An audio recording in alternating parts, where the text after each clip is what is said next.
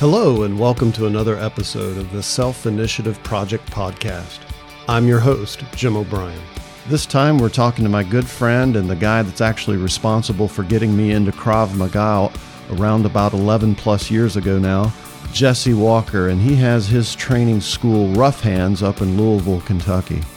And if this is your first time listening to the Self-Initiative Project Podcast, we welcome you and thank you for listening in. And if you like what you hear today, feel free to go back through our other episodes and listen to them. And then if you really start liking what you're listening, keep coming back. We've got some good stuff coming up. And be sure and tell your friends and family about it because, there's no better way to get the word out than word of mouth. So we'd appreciate that. And thanks for being here today. So with that, we'll get started. Jesse, hey, how are you? What's up, Jim? How are you? I'm good. So I always like to start these things, as we were just talking about, with you talking endlessly about yourself. So tell us a little bit about your history, who you are, what you've done, what you're doing now, so on. Yeah, perfect. My story is always kind of weird. I got started in martial arts. I don't know what I consider to be relatively late in life. I probably didn't start. Let's see, I'm 41 now, and I started back in 2007, so 12 years ago-ish. So I'm not one of those guys. It's like I've been at it since I was 2 years old. I was always doing things, but I didn't get into the martial arts world until much later. You didn't have your black belt until you at age 9? No, I did not. No, I did not. It was much closer to age, 35-ish. Yeah. And interestingly enough, I think that's really kind of shaped my approach, especially to coaching. Maybe not so much with the martial arts itself, but with coaching. I think one of the things that really, kept me out of martial arts, and finally got me in was I was the dude that was scared to go in, just walk in the front door.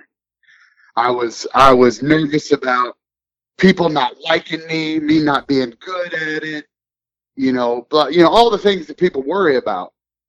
And I think ultimately that's what kept me out. Yeah. I was pretty overweight at the time, and I like to stay in the comfy confines of, my comfort zone. And I was just kind of having a little bit of an identity crisis. And I'm like, I'm going to go do something that scares me. I'm going to go do something that just really pushes me right out of that comfort zone. And I walked into a place. I was living in Dayton, Ohio at the time. I knew about Krav Maga and I was really interested in it, but, over a decade ago, Krav Maga schools were few and far between. So I just didn't have an option in Dayton, Ohio. So I went the closest route that at least what seemed the closest to me in my kind of shallow studies. And I found the Filipino martial arts, Kali, Eskrima, the stick fighting, the knife fighting, that kind of stuff. Blade and sticks, yep. Yeah. And I fell in love with it. It was awesome. I found a great coach and I really enjoyed the people and it was great. It was perfect. I was like, I'm doing this. This is my thing. Interestingly enough, there were a lot of other things going on at that school that in hindsight, they had a Muay Thai program and they had a jiu-jitsu program. And I'm just like kicking myself. Man, why wasn't I doing all that stuff too? Why didn't I take advantage of it? Sure. But after about a year, maybe not even quite a year of that, I moved down to Atlanta, where you and I finally crossed paths, right? Yeah. And Atlanta is a big metropolitan area, and the very first thing I'm like, man, I wonder if they've got a Krav Maga school. Yep. So I think I moved on a Saturday, and I was in, the closest Krav Maga school I could find that following Tuesday. And then after that, it was like on like Donkey Kong. Right. So, and when I say that, most people that have trained Krav Maga they get bit by the bug, and they'll know what I mean. I'm going multiple times a day, every day a week. Right. Just I'm addicted. Yeah. yeah. It's like taking that first hit of smack, buddy, and after that, it's just there's no end to the rabbit hole. Yeah. Um, and after about a year or so, my coach there asked if I would be interested in if I'd ever thought about teaching and becoming an instructor. And I'm not sure it was something I'd ever explicitly thought about. I was honored and super interested to find out more about that. Yeah. So I went down that avenue, and interestingly enough, it's one of the things I've always really liked about Krav Maga is a lot of traditional martial arts, right? Once you get your black belt, they're like, okay, you're good to teach. Go forth and do your thing. And you never actually have any real instructor training, or they just assume because you got your black belt, you can teach the thing. Right. You can do the thing, you can teach the thing. Right. And Krav Maga always took a really different approach to that. And so they kind of did a stepped instructor approach where I went away for a week. You went away for a week too, right? Yeah. Yeah. And torture. Yeah. And they hazed you real good for a week. Yeah, you did. And then after that, they're like, yeah, you're good to instruct this amount of material. Yeah. You're certified to teach people this amount of stuff. Yeah. And then you would keep building up in your instructor rank as you built up in your kind of practitioner rank. Yeah. And I always thought that was really cool because it made coaching accessible to me at a much earlier stage than it would have in other martial arts. So I really kind of dove headlong into coaching. I realized that it was something I really had some passion about. And so I ended up kind of leaving the school that I spent a few years at. Didn't have a real good solution for, there weren't other places I really wanted to go train. I knew that I wanted to continue to teach, so yeah, it's a bit of a pickle, isn't it? Yeah, I decided maybe I just try to open up my own school. Yeah. Which is crazy, right? Because I've got a full-time job and yada yada yada. And Sure. But I'm like, well, let's give it a try. There's people that want to train with me, so I started teaching on my own. It was going okay. I got a little waylaid, as you know, with a lovely little brain tumor and terrible sickness that nearly put me in the ground. Yeah, I remember all that. But I fought my way back out of that and got back to coaching as quickly as I could.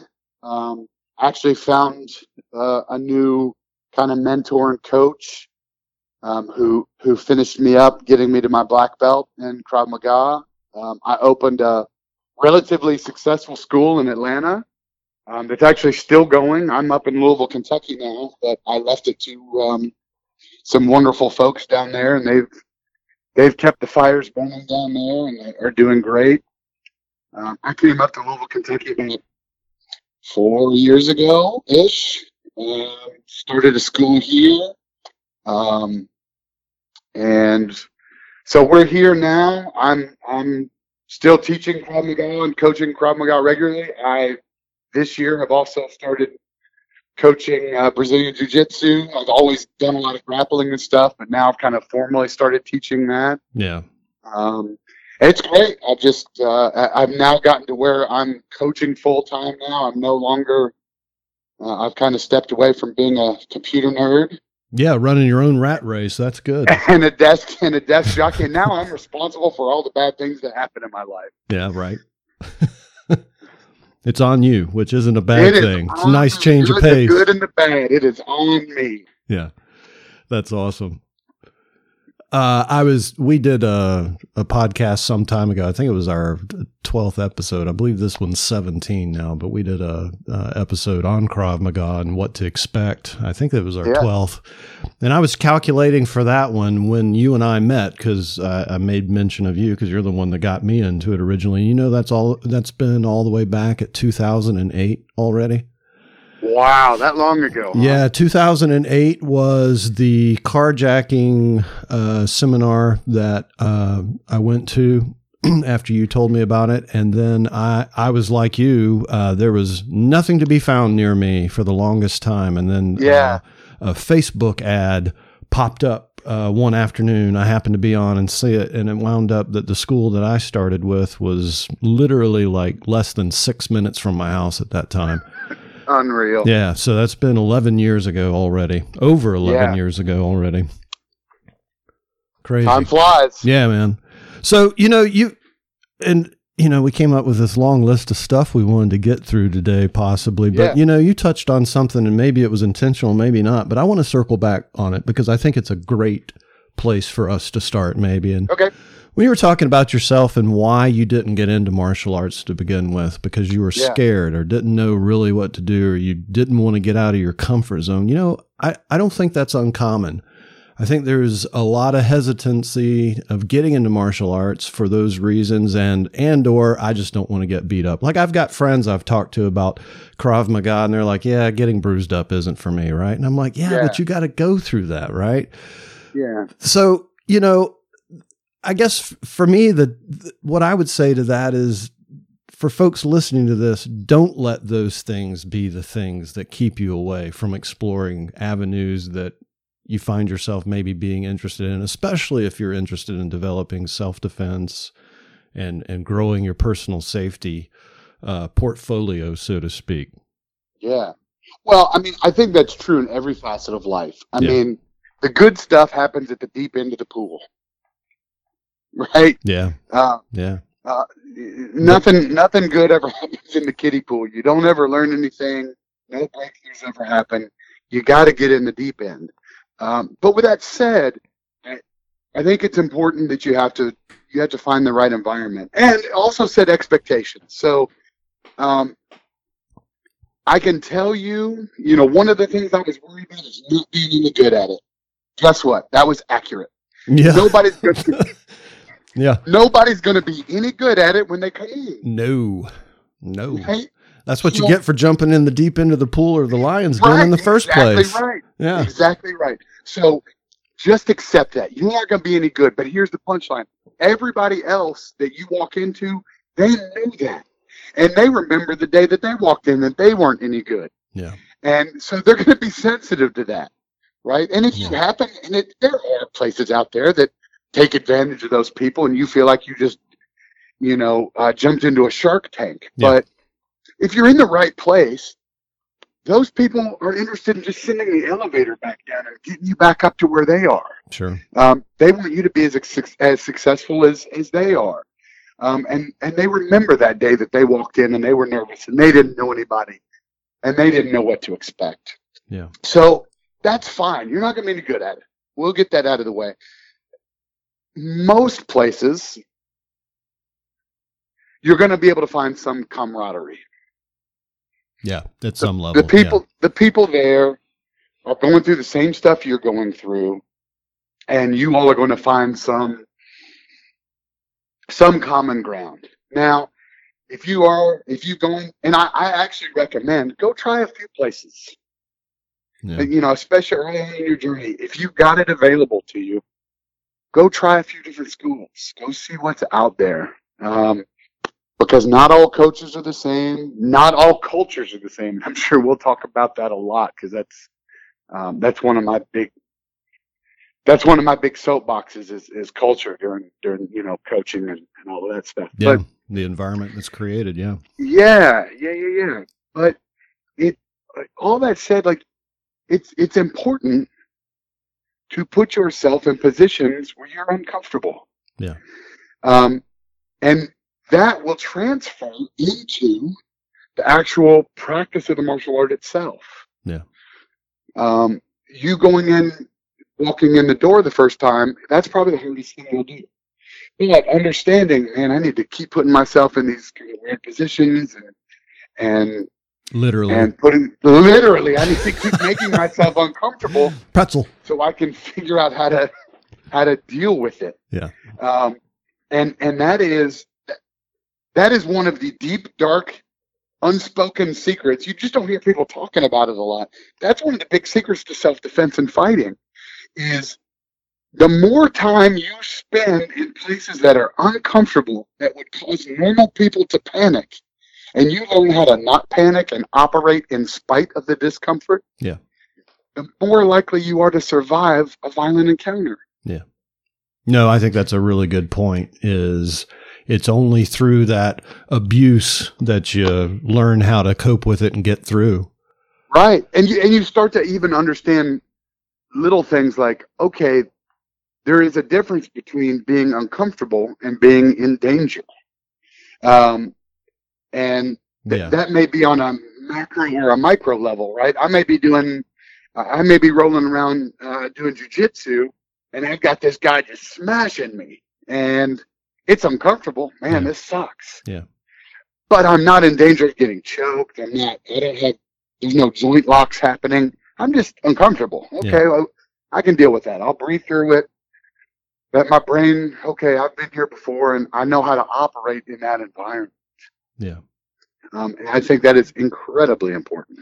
No, you made that point when I was up back in June, and I was attempting to roll around, and you said, don't relax, don't sweat it so much. Like, remember, there's a difference between being uncomfortable or in discomfort and in danger. And that resonated with me, because there is a big difference. You're right. And we're just playing. So it's more about getting used to being in that discomfort zone. Right.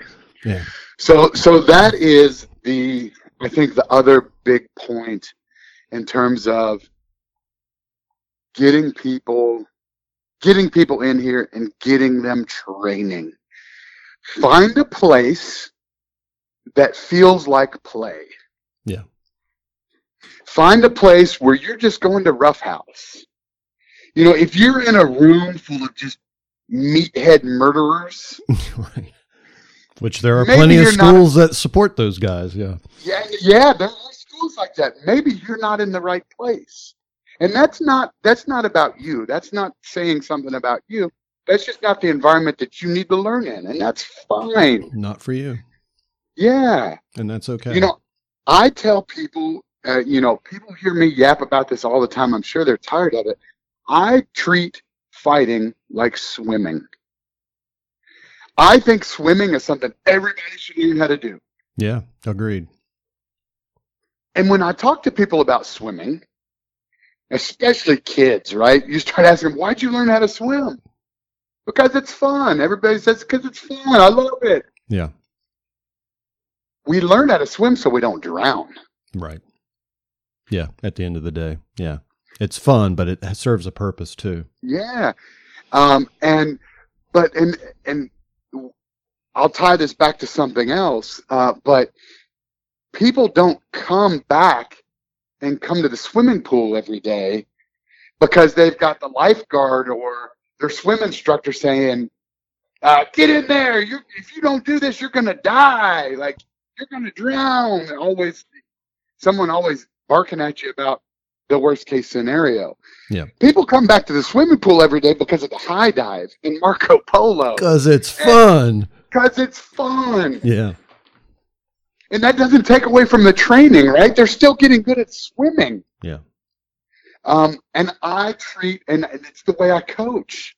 Yeah. I can teach you how to fight, and I can teach you how to defend yourself, without it always being so serious and morose in here. Yeah. And I always talk about, well, if you don't do this, you're going to get killed, and if you do this, you're going to die.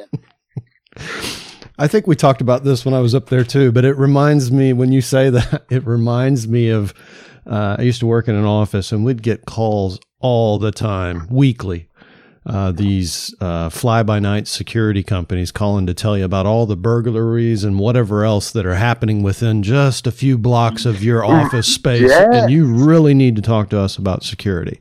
There's a Yes. better way to go about selling security, right? I suspect. Well, and not to point fingers, but Krav Maga schools do the same thing on Facebook, right?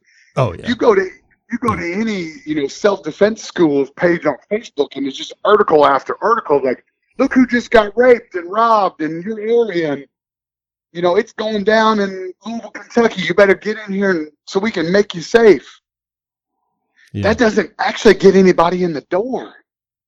No. And, but in fairness, on that note, I think it does serve to point out the fact that bad things do happen and they can happen. And maybe that might motivate you, because I think a lot of people too, and this kind of takes us back to the beginning, but I think a lot of people too opt not to study fighting, get into self-defense, learn about personal safety topics, whatever it is, because they think, it's not going to happen to me. Or I moved to where I moved because there's no crime out there, and I moved because it's a safe environment.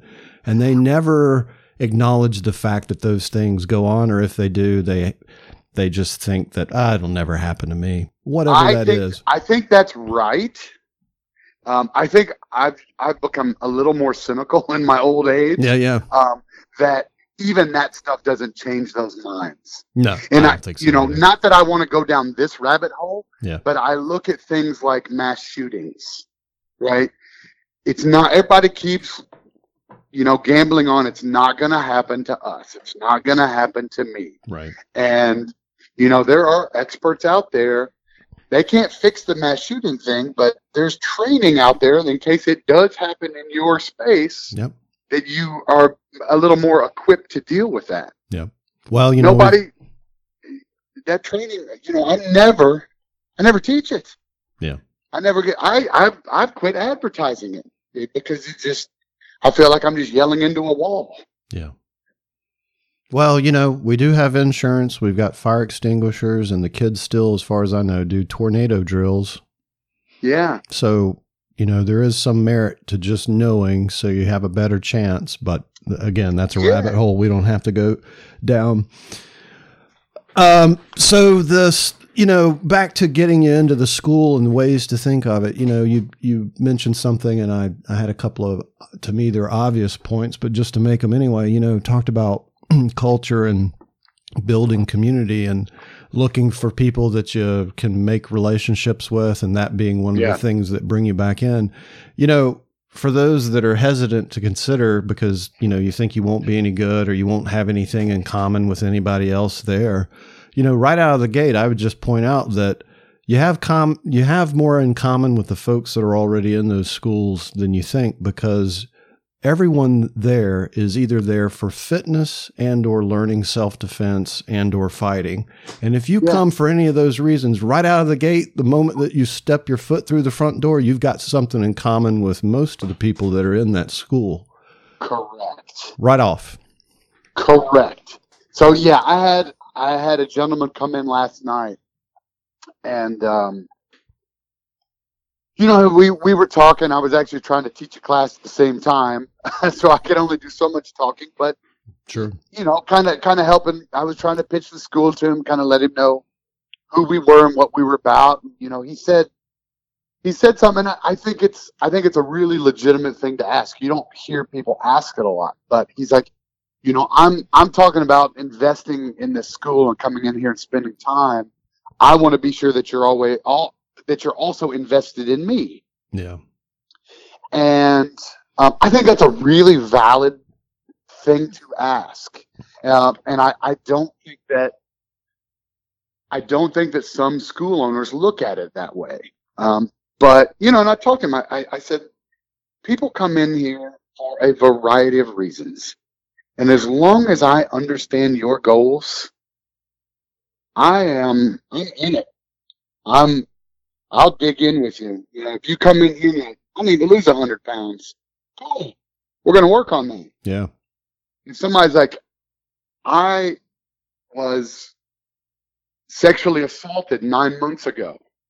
And I was hoping to be able to come in here and not only learn self-defense, but start being comfortable again. Sure. Being around people, being around men, being around whatever. Yeah. Cool. We'll work on that. Yeah. Like I just, but I need to know, right? So I think it's really important that you let your coach know, and that if you don't feel like you've got a coach that's receptive to that, hit the door. Yeah. Go somewhere else. Yeah, absolutely. And you know, and not to speak disparagingly about any one or more schools, but there are a lot of schools that are, you know, in it for the belt factories, and it's not about the individuals. It's about the mass, you know, keep the 200 students a month and make it about the money. And you know, at that size too, it's sometimes hard to give that individual attention, but at least, you know, if you can find a school that's willing and more importantly, able to provide the individual attention and have that dialogue so you know what you should and shouldn't be doing or can and can't do, then I think you're ahead of the game. But I think that school is right for some people too. And let me tell you what I mean by that. Yeah.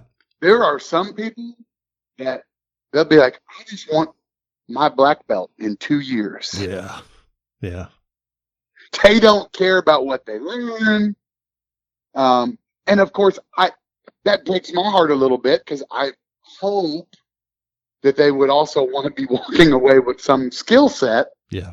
But man, if they just want to make a bunch of friends and come in a couple times a week and get a black belt at the end of it, at the end of their contract, maybe that's right for some people. Level up every 8 weeks, you're good. Right. I mean, if that is ultimately, you know, if somebody walked in and said that to me, like, I want to get my black belt in 3 years, I'd be like, that is probably not going to happen at Rough Hands. Yeah. Yep. There is a lot of other goals that we can meet, but that one's probably not going to happen. Yeah. Let's dial it back a little bit. Yeah. Let's talk about all the advantages and benefits of being here. And then if you still want to take that approach, let me know. But this may not be it for you. Right. Yeah. Exactly right. So let's talk about culture, because I think that's a big one. You know, a lot of times you know, that's I'm trying to think what I want to say here. So that's a big argument for like and I don't want to deviate too much, but just as a similar analogy, you know, you hear a lot about that's the great thing about CrossFit is the community that gets built between the individuals. But I think that applies in self-defense martial arts schools as well. Yeah. And helping to build the culture. I think the first step is being welcoming to all that enter, right? Correct. Yeah. Yeah. I mean, I think that, I mean, obviously it has to start at the top.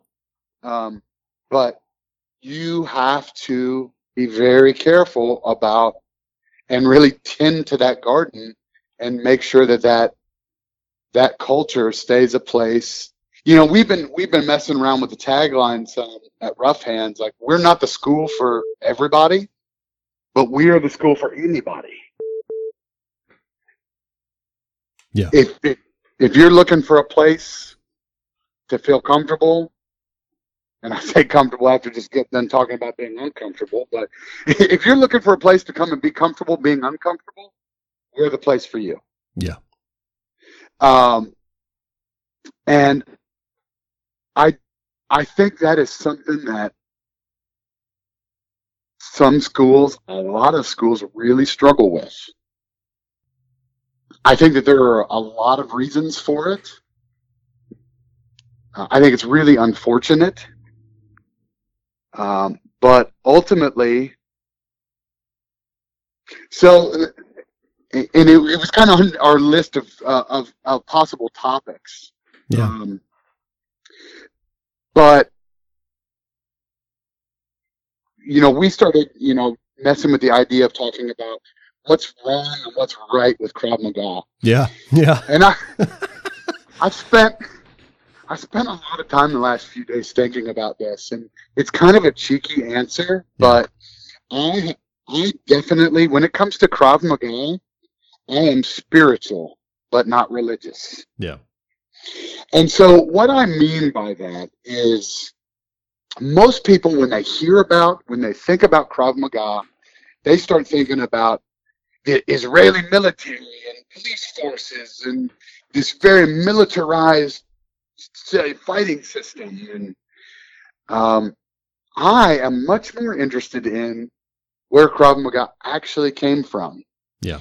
Which was, Emi and his buddies in the 30s who were, boxers and wrestlers defending their neighborhoods from Yeah. anti-Semitic riots Yeah.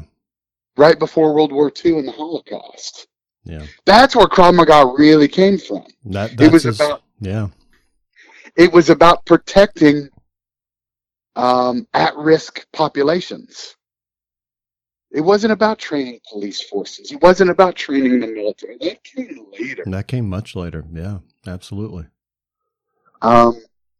So I'm very much kind of old school Krav Maga that way, in that I am much more interested in. We got an email. It still just breaks my heart every time I have to talk about it. We got an email a few weeks ago. And I'll tell this story, not asking for brownie points, but just to make a point. Sure. Right. And it was a pretty simple email. It's like, are trans women welcome at your gym? Mm. And Shelby and I read it at the same time. Shelby's the co-owner of Rough Hands, my co-partner, Yeah. my co-pilot. And we just answered like, hell yes, of course. Come in and train. You're not even going to be the first trans person at the school. Yeah. I come to find out that she sent that email out to a bunch of different schools. Mm. Most of them came back with no return at all, no response. Mm. And then other responses came back like, I don't think it would be a problem. And it's like, what do you mean you don't think it would be a problem? You own the school. You decide whether or not that's going to be a problem. Yeah. You just set the culture. You just set the tone of your place. Right. Yeah. I want, and I think we have done it, but it is imperative as a coach and as a school owner that you create an environment that anybody can walk into. Otherwise, you're going to get a bunch of people that you're not very happy with. Yeah. Well, that goes back to the first point. It's like, I think to get people in the door, or to even make people feel more comfortable about coming and exploring and training in the first place, is everyone's got to be welcome. Correct. I mean, if you are selective in who you want to be in your school and who you don't, you've already negated them even trying to get there in the first place, right? Right. And, going back to the, kind of staying on the Krav Maga track a little bit, because I've seen a number of schools that are like this. They always talk about Krav Maga's for everybody. But then you get into the school and the stuff that they're asking you to do is nearly impossible unless you're like a 20-something athlete.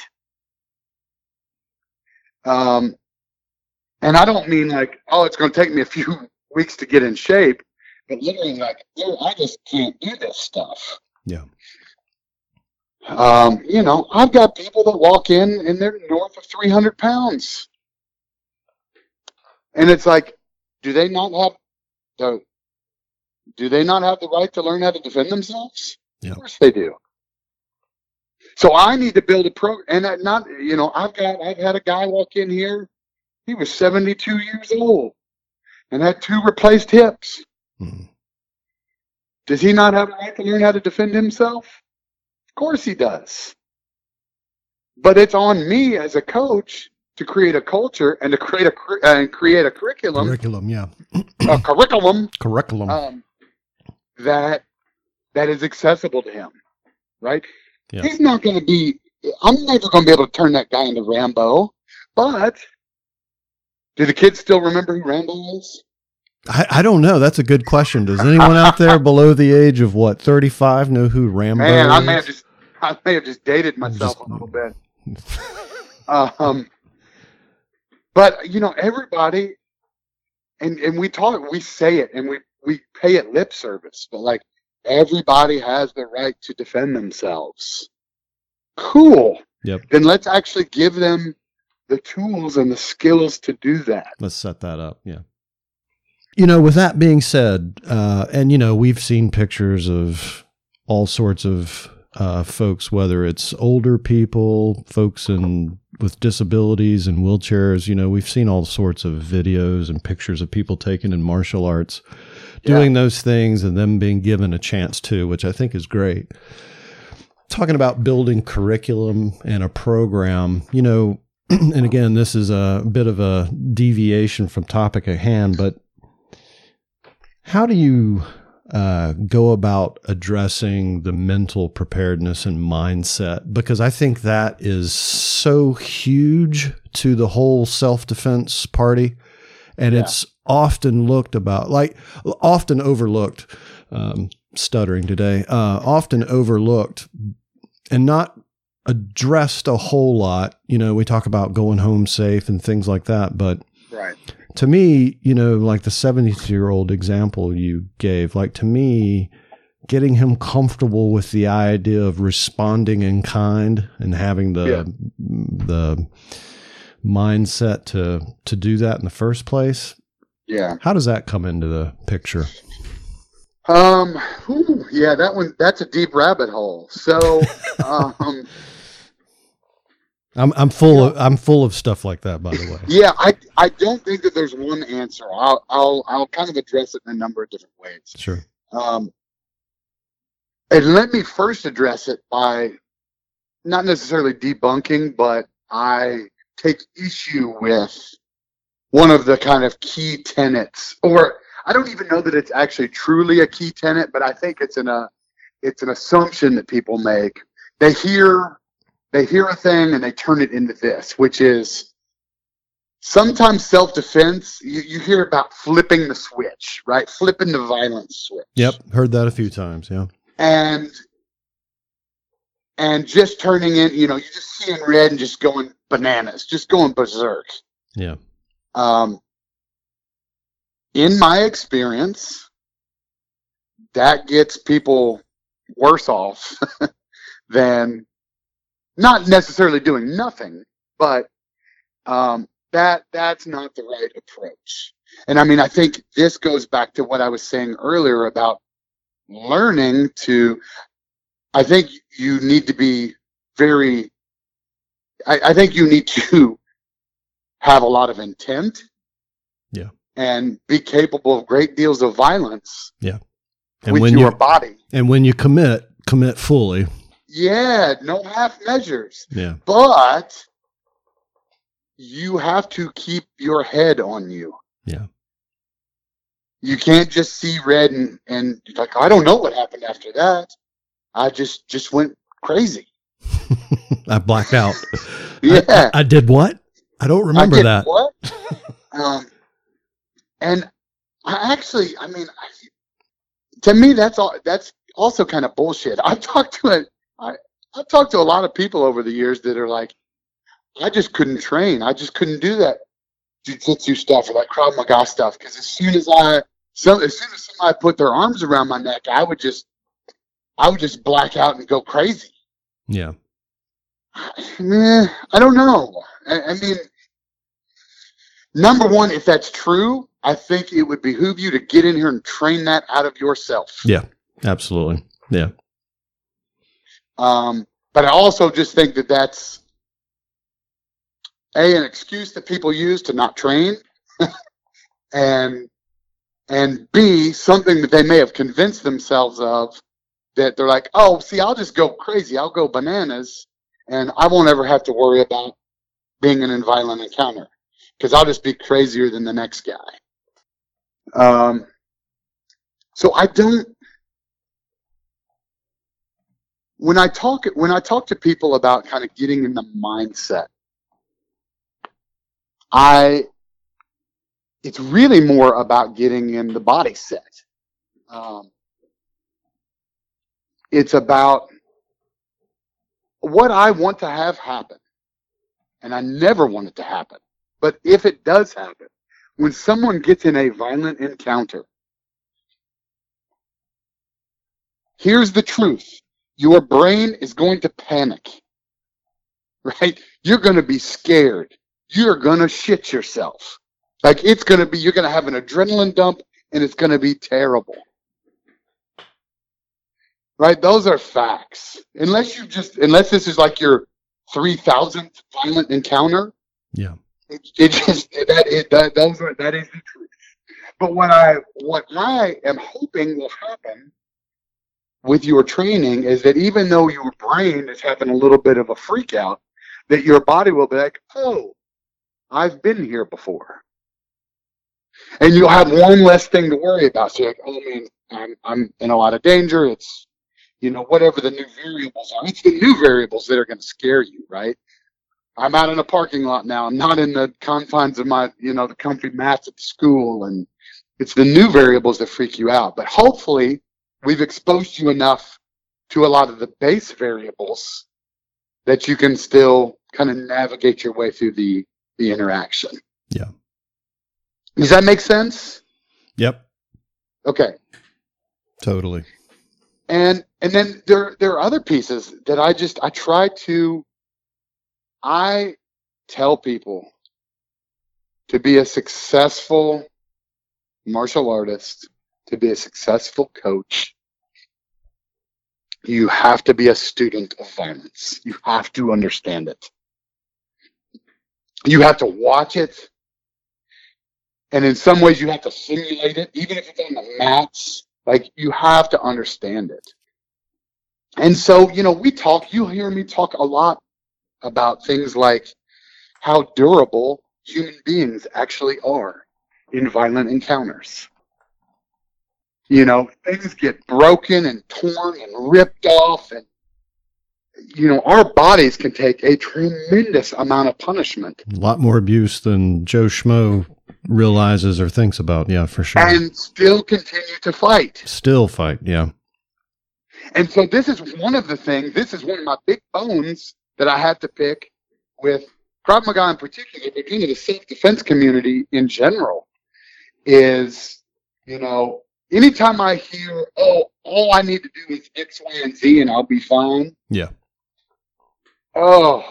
Yeah. I'll just gouge them in the eyes. I'll just bite them. I'll just kick them in the nuts. Whatever it is, whatever you think your go-to thing is that's going to solve all your problems.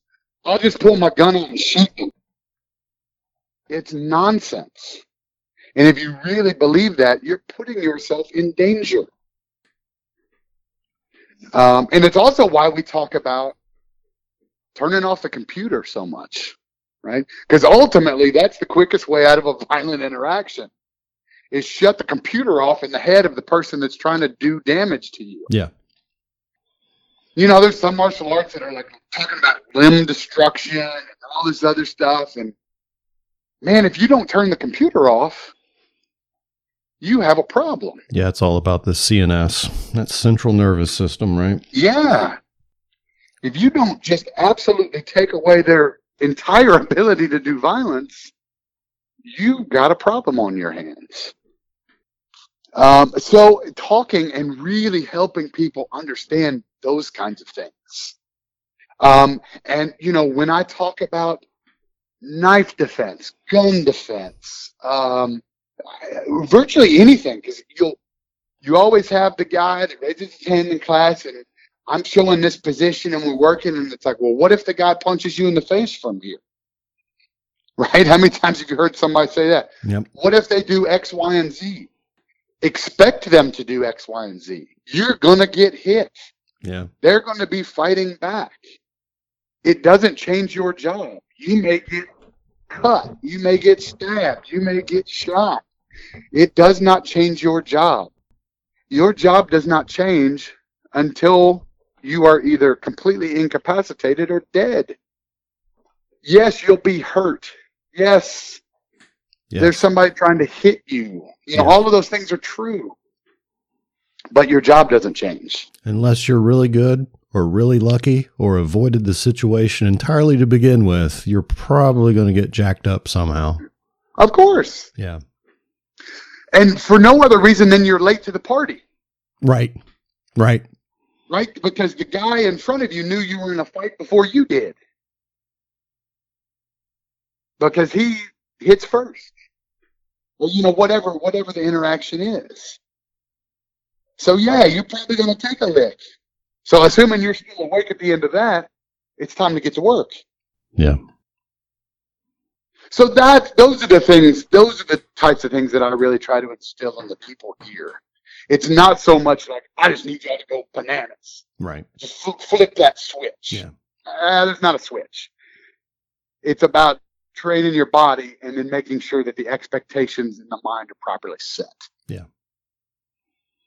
Yeah, what's the saying? You don't rise to the level of your training, you rise to your level of proficiency, basically. Like if that, right, a fraction of it in actuality. A fraction. Yeah. Correct. Yeah. Correct. No matter how perfect you are in training, you got the best techniques, you pass your level test with flying colors better than anyone else in techniques. When the shit hits the fan on the streets, it doesn't really work that way. So you can expect to be hurt. You can expect for all your technique perfectness to go out the window. Which is, since I'm just having bones to pick, that's one of the big reasons I posted something in our private Facebook group last night of this very cool looking piece of choreography that some other self-defense school did. And, you know, this multiple elbow strike and taking the back and pushing them up against the wall and doing this, that, and the other thing. I don't run a dance school, right? If you want to go learn choreography, the ballet school's down the street. Right. Spending a bunch of time learning complex combinations of movements to achieve self-defense is a fallacy. Yeah. Anything past 2 or 3 kind of moves in a combination, you can expect that to never, ever happen to you. Yeah. Never. Mm-mm. There's just too many other variables, right? Yeah. And, you know, this is another one where I'll go, well, but, you know, I think of the Chinese Kung Fu masters, right? And Yep. Kung Fu or variations thereof.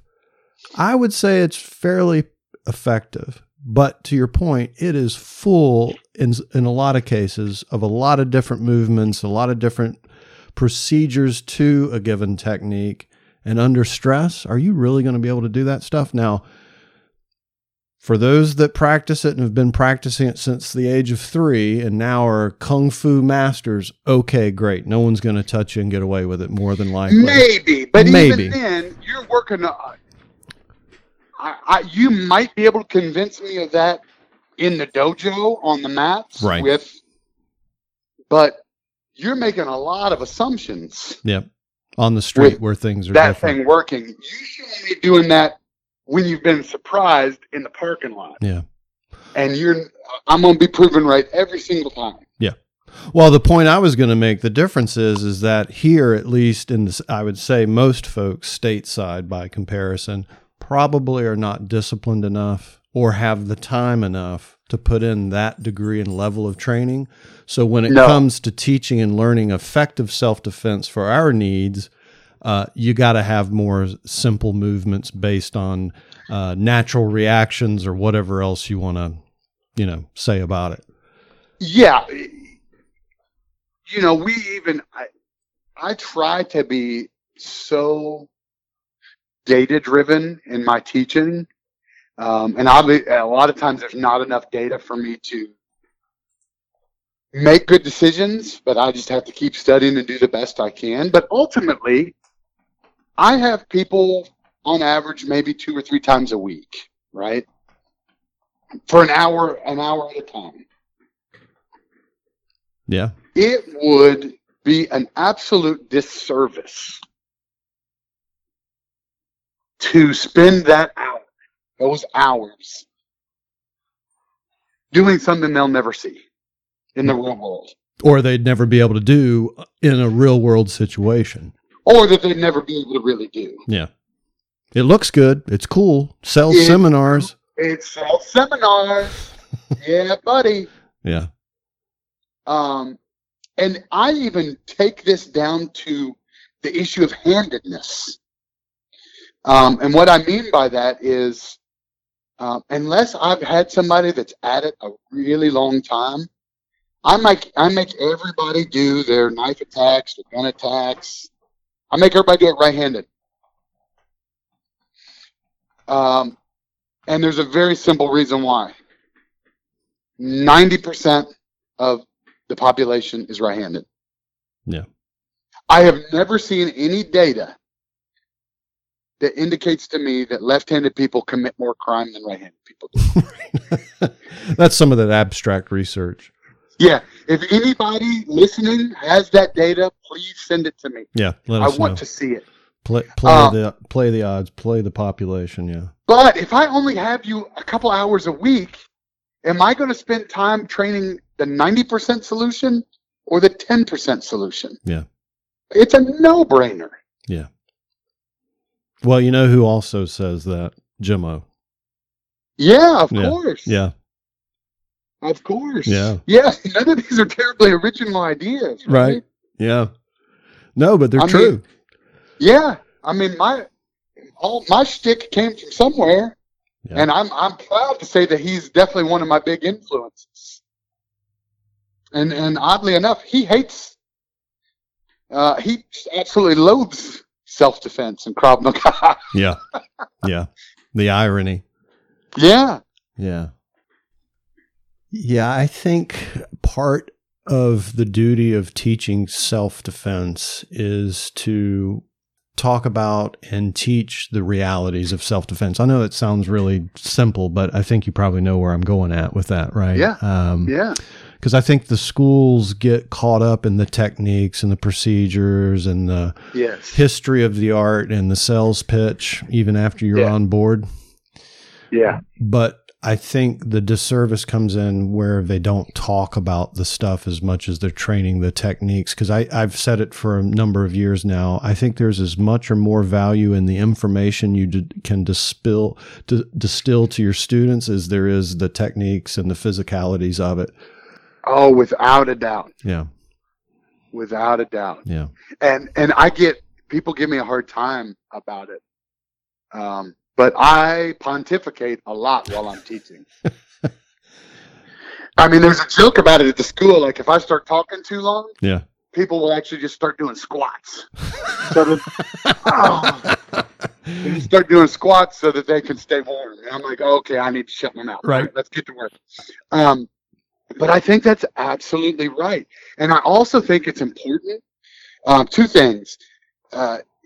Let them ask questions. Yeah. And it is perfectly okay for, hey, you know what? I don't know the answer to that, but let's find out. That is a perfectly acceptable answer. Yep. And a lot of people have a hard time doing that. Yeah, they want quick answers to everything. Well, and the coaches themselves, the school owners, feel like they need to know everything. Man, I don't know everything. Yeah. I don't know the answer to that. Let me see if I can find out. Or let's work through it and see what might work. Or, hey, come here, show me what you mean. Let's see if we can work through it.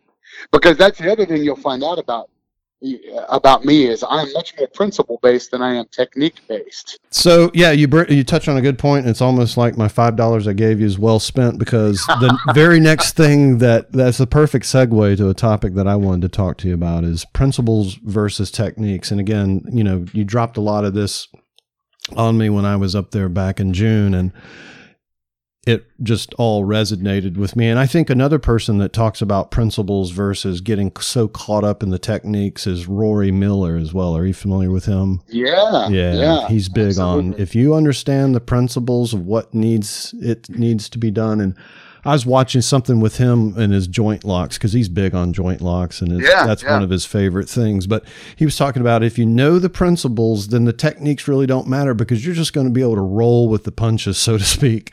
Correct. Yeah.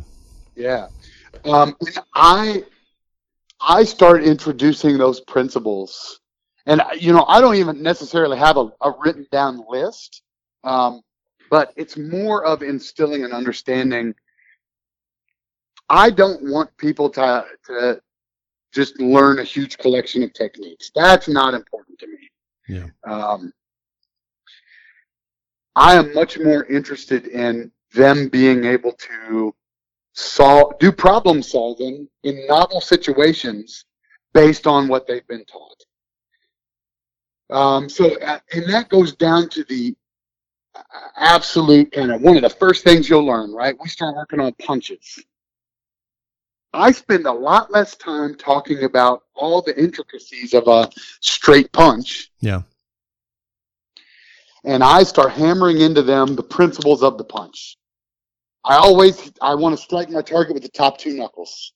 I want to always try to keep my elbow behind my fist like a fist. I always want to move my hips and shoulders in the direction that I need power. Yeah. Just those three things. Yep. Pretty simple. And if they really understand those three things, they can start sending any punch from any direction. They'll understand how to do hooks and uppercuts and shovel hooks and overhands, and just because they understand the principles of the punch. They don't need to learn all of those punches individually. Now, we can go visit them and clean them up, but I am much more interested in helping people find one principle that can apply to 20 situations. Multiple, yeah. Than 20 different techniques. And again, it goes back to, I have very little time with these people. So if I can start really instilling in them, okay, anytime I'm in a violent encounter, I need to be working on getting outside the elbows, right? The most dangerous place I can be in a fight is standing inside those with elbows. my body inside those elbows. Yeah. So come hell or high water, I don't care how you do it. It could be with your foot. It could be with your footwork. It could be with an arm drag. It could be with anything. Get outside of those elbows. Yeah. Then I've done my job, right? Mission accomplished. They don't need to know every single possible permutation of getting outside the elbows. Or at least they don't need me to teach it to them. They'll start to figure it out organically because they understand the principle. And that goes to joint locks, just like you were saying, right? Yeah. I am much more interested in people understanding the mechanics of an arm bar. Yeah. Than understanding how to do an arm bar from mount, how to do an arm bar from guard, how to do once you understand how to do an arm bar, you can do it from anywhere. Yeah. Doesn't matter. And I think that is critically important to teaching people with such a limited amount of time. Yeah. So, to be proficient, because it's one thing on the mat in the school. Yeah. When in a violent encounter, do you think it takes less training for them to employ principles, having to think under stress, more so or less so than it takes to think through, what was that technique for this thing that's happening to me? Yeah, well, I mean, without a doubt, it's principles. We deal with this. We deal with this a lot. I think it takes me back to when we start playing with knives. Yeah, my least favorite thing. Yeah, everybody's least favorite thing. Yeah, man. Right? It's as scary as it gets. Yeah. But one of the big key principles of dealing with and defending against a knife is having a 2-on-1, having two of your limbs trying to control either their limb, their hand, or the weapon. Yeah. Right. And we can start playing with it on the ground, standing, whatever the situation is. And it doesn't really happen that much, but somebody could look back at me and I'd be like, is this right? And I'll be like, I don't know. Come here, let's take a look at it. And I'll walk up and I'll be like, well, are you applying the principles? Have you got a 2-on-1? Yeah. Are you in a position where you can smash their head in and turn the computer off? Yep. You're not going to find that particular position in any textbook, but that looks, I don't have any way I can improve it at this point. I don't have a photograph of how that's supposed to work, but... No, and there is no, you won't find a photograph because there are an infinite number of possibilities. Infinite number. There's just too many ways things can go to think that you're going to be able to cover it all with technique. Well, I think someone we both know has an infamous saying now, or at least it's become infamous, and I have to completely agree, as simple as it is someone we know says, it depends. You can't Correct. possibly have all the answers to every possible scenario there could ever be, but to your point, in an argument for understanding, at least foundationally, those principles, you can at least think through how something might go when one little thing changes the entire scenario, right? Because you don't know. There's no way to know. It's infinite number of possibilities and outcomes for that matter. That's exactly right. And, to throw this out there, and we've said it just in fighting in general, self-defense or otherwise, you're going to get jacked up. And with a knife, you just might as well just plan on getting cut. Yeah, I'm always really careful about how I talk about that. Yeah. Just because I don't want it. I'm always concerned that it will end up being a self-fulfilling prophecy and that it will cause people to be less careful. Yeah. So one of the things that I say is be prepared to get cut. Yeah. Not you are going to get cut. Yeah. Because weird shit happens, right? You may do it, you may get through it and not get cut. Yeah. But be prepared. Be prepared. And then I also tell them the punchline is you probably won't even know that you got cut until after the interaction's over. Well, there's a saying in that community, I think, that something like knives aren't meant to be seen, they're meant to be felt. Well, I always kind of balk at that because I get what they're getting at, but the reality of it is you're not going to feel it either. No, a lot of times you don't feel it. I mean, I can't tell you how many times I've, read reports and people are like, man, I felt like I was just being punched and it was, kind of like a stinging punch. Or a lot of times people just don't realize that it's happening, especially because they don't bleed very much in the moment because of the adrenaline dump. Well, that's what I was going to say too. That adrenaline's probably keeping you from feeling anything anyway. Correct. It serves its purpose. Yeah. Yes. That's part of the reason we're so durable. Yeah. Yeah. It's why people keep fighting after horrible things have happened to their bodies. Horrible things. Like being shot 14 times. Yeah. People always, especially the firearms people, get so mad at me when, I'm like, guys, do you know that 9 out of 10 people survive gunshot wounds? Everybody's like, what? No, it doesn't happen like it does in the movies? No. And I'm like, guns are actually really terrible at killing people. Right. I'm going to date myself. So, remember all those episodes of A-Team? How many people died by gunshot wounds? Right. Yeah. A lot of bullets flying. Not a lot happening. But to that point, but I usually say that stuff when I'm talking about durability and on both sides of the equation, right? I'm first debunking the guy that's like, well, I've got my Glock. I'm just going to shoot him. And it's like, the likelihood of that solving your problem is low. Yeah. It's possible, but not a guarantee. I mean, and I say it's equally as unlikely as me just punching them in the face once and it being a done deal. Like, right. Yeah. Usually, you have to kind of dig in a little bit and get some work done. Yeah. But then I also say it on the other side. I'm like, people will be working gun defense stuff, and they're like, oh, I stepped in the line of fire. I'm dead. I got to start over. And I'm like, bullshit. Keep going. Keep going. Figure it out. Yeah. Yeah, because you got shot doesn't mean you're dead, and it doesn't mean your job changed. right. And that's something that they teach in that arena too. And I've done quite a bit of that. And that is, just because you've been shot doesn't mean you're out of the fight. You keep going. Correct. Unless you're drained out and, you've bled out, or your brain's shut off.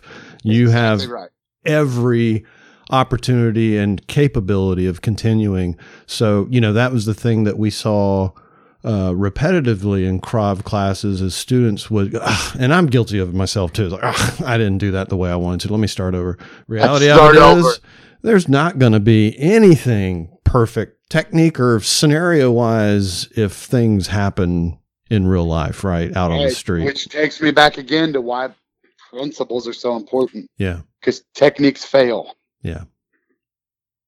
And they go out the window anyway. Even if you know your techniques perfectly and you execute them 100% on the street, you're not doing that choke defense just perfect.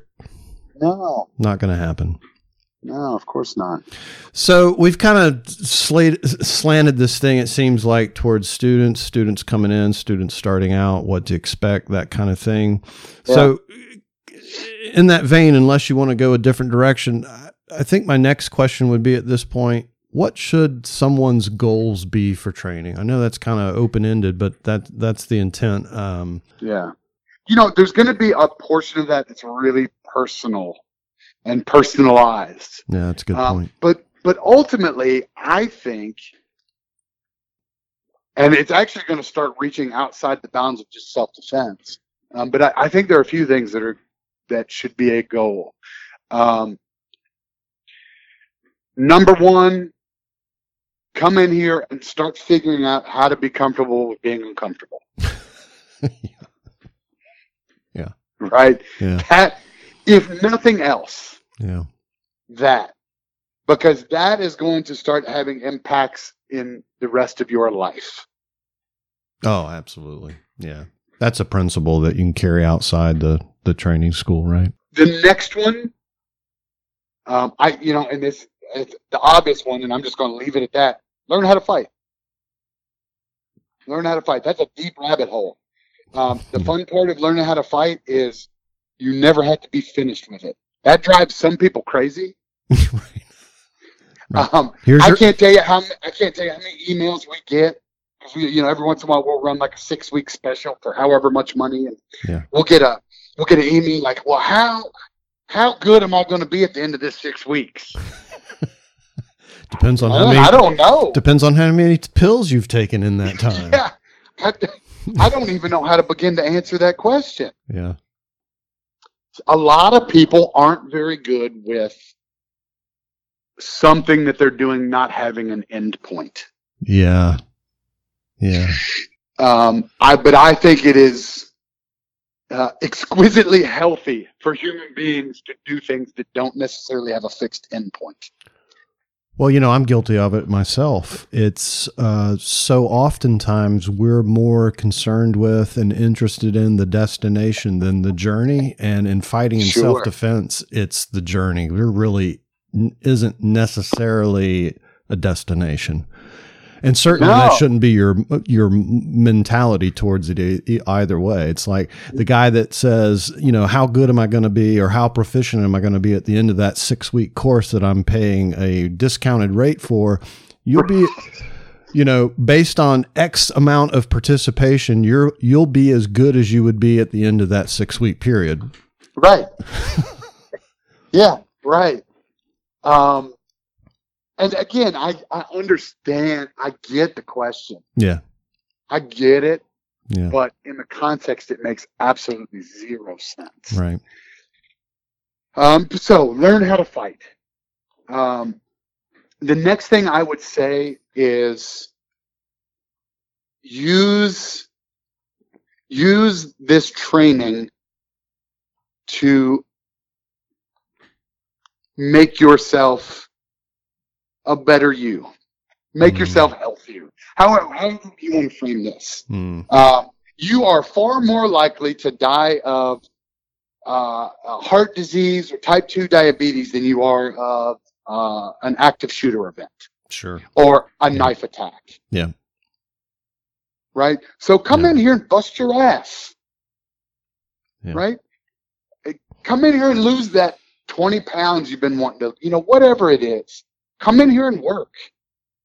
The cool thing about this is you can have the same results that you're having in your CrossFit class, or whatever else you're doing. Your jazzercise. Is jazzercise still around?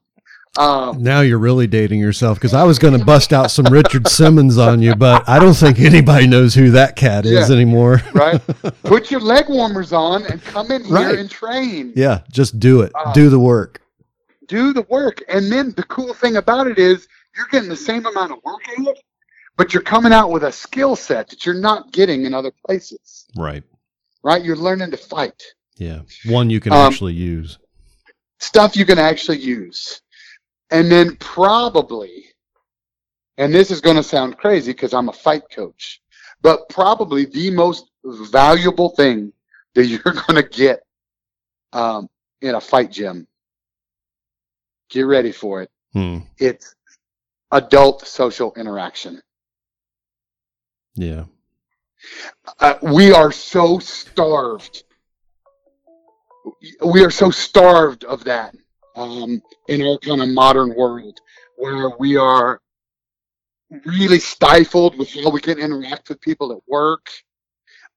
We're stifled. Obviously, we can't interact with the same way with kids that we do with adults. Sure. We can't. Facebook, don't even get me started on Facebook and all the social networks. A place like this is one of the very few places that you could come in and do this kind of primal activity with other human beings that you can't do, and it's not socially acceptable elsewhere. Come in here and touch hands with people and roughhouse. Yeah. And that is, I could just give you stacks of names of people that are like, well, the only way I'm able to keep my cool at work and, blah, blah, blah, blah, blah, blah, blah. I manage my stress. Because I could come in here and blow off steam. I got my outlet. I've got my outlet. And on a day-to-day basis, that is probably the most valuable thing that you're going to get out of training, in my opinion. And I'm an idiot, so what do I know? No, I think it's a brilliant point, and one that doesn't get talked about a lot, because we've talked about all this, come and get uncomfortable, jump in the deep end of the pool, get thrown in the lion's den. It's been talked about a lot. Like, some of the best bonding between human beings is under duress and extreme circumstances. And so, the irony of fighting and learning how to fight, and that, dare I say, especially in today's society, asocial, atypical type of behaviors, it's a really good opportunity to bond with others, right? Yeah. Yeah. And everything else and it's not true for everybody, but everything melts away. Like, when I touch hands with somebody and we're doing jiu-jitsu or whatever it is that we're doing, I don't care about who you voted for. Right. I don't give a shit about what your skin color is. No. Or who or what you rub your genitals on. Like, I don't give a shit. Because it doesn't matter. None of it matters. Yeah. It's just two human beings just getting after it. Yeah. And it's amazing. Yeah. It's amazing. Yeah. And people are missing out on it if they're not doing it. Oh, I know. Believe me, I know. It's been, dare I say, a Zen place for me over the years. Oh yeah. I've got one guy that I do private lessons with, and he's always talking to me about, like, he reads a lot of books about flow state and kind of getting in this meditative state while we're rolling jiu-jitsu. And I actually have a few vets that are really, using that kind of thing for mindfulness and being in the moment and dealing with terrible things like PTSD. Sure. And that's not, I'm not the kind of person that's like, come do whatever. It'll cure everything. It'll fix all your problems. Right. It won't. No. And everybody, it's going to be something different, Yeah, but man, it can really be a release valve for a lot of people. Yeah. Yeah. Find that outlet. Good stress relief, if nothing else. Absolutely. A different kind of stress, perhaps, but a good outlet. Yeah. Well, I mean, it's like, they say on Fight Club, right? Is like, once you've been in this kind of situation, it just turns the volume down on everything else in your life. It turns the volume down. Yeah. Nothing else seems as bad. Yeah, I think because you have to be in the moment, you have to be present,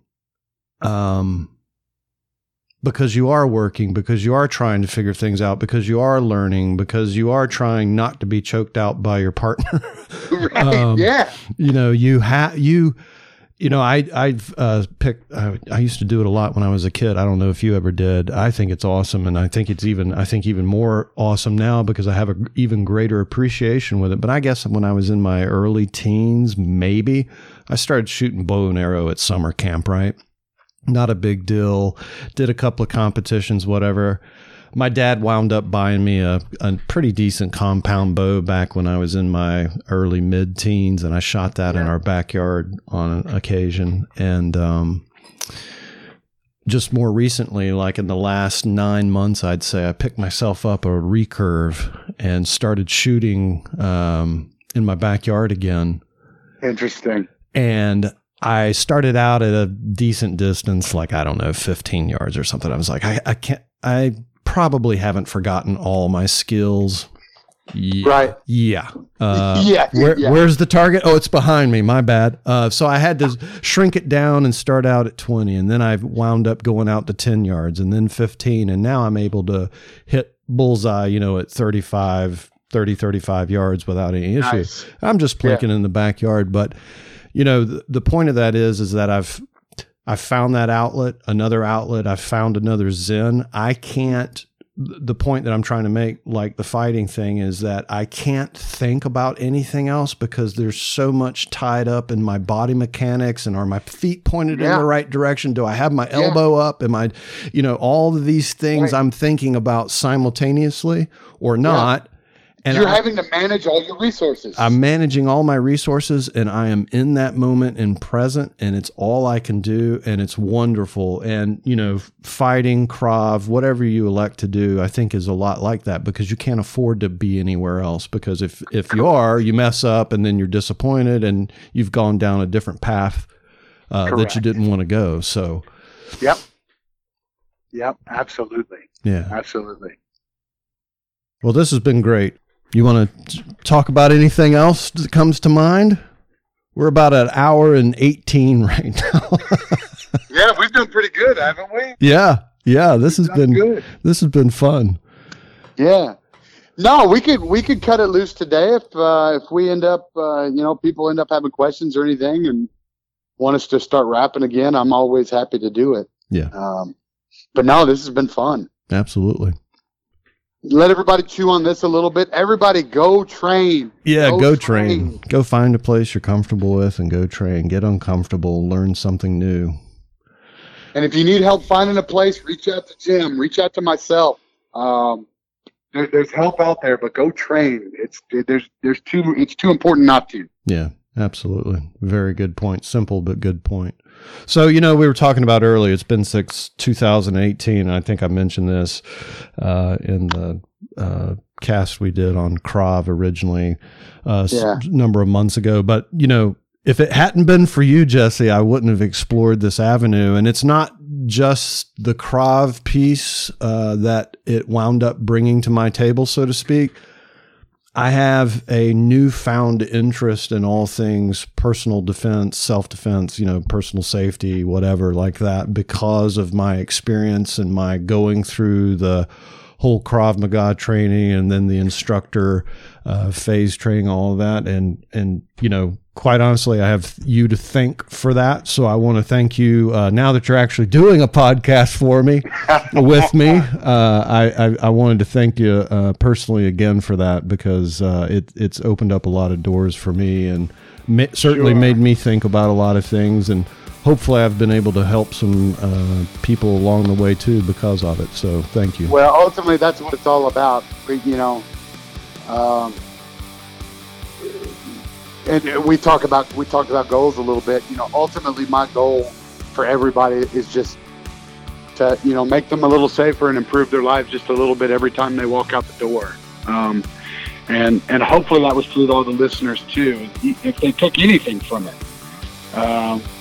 then we got our job done today. Yeah, absolutely. I couldn't agree more. Well, thanks for coming on. And absolutely. Look forward to the next one. Yeah, I'm sure we'll catch up here soon. Yes, sir. Good. Thanks a lot. All Thanks right. for listening to Thanks, guys. Jim. Yeah.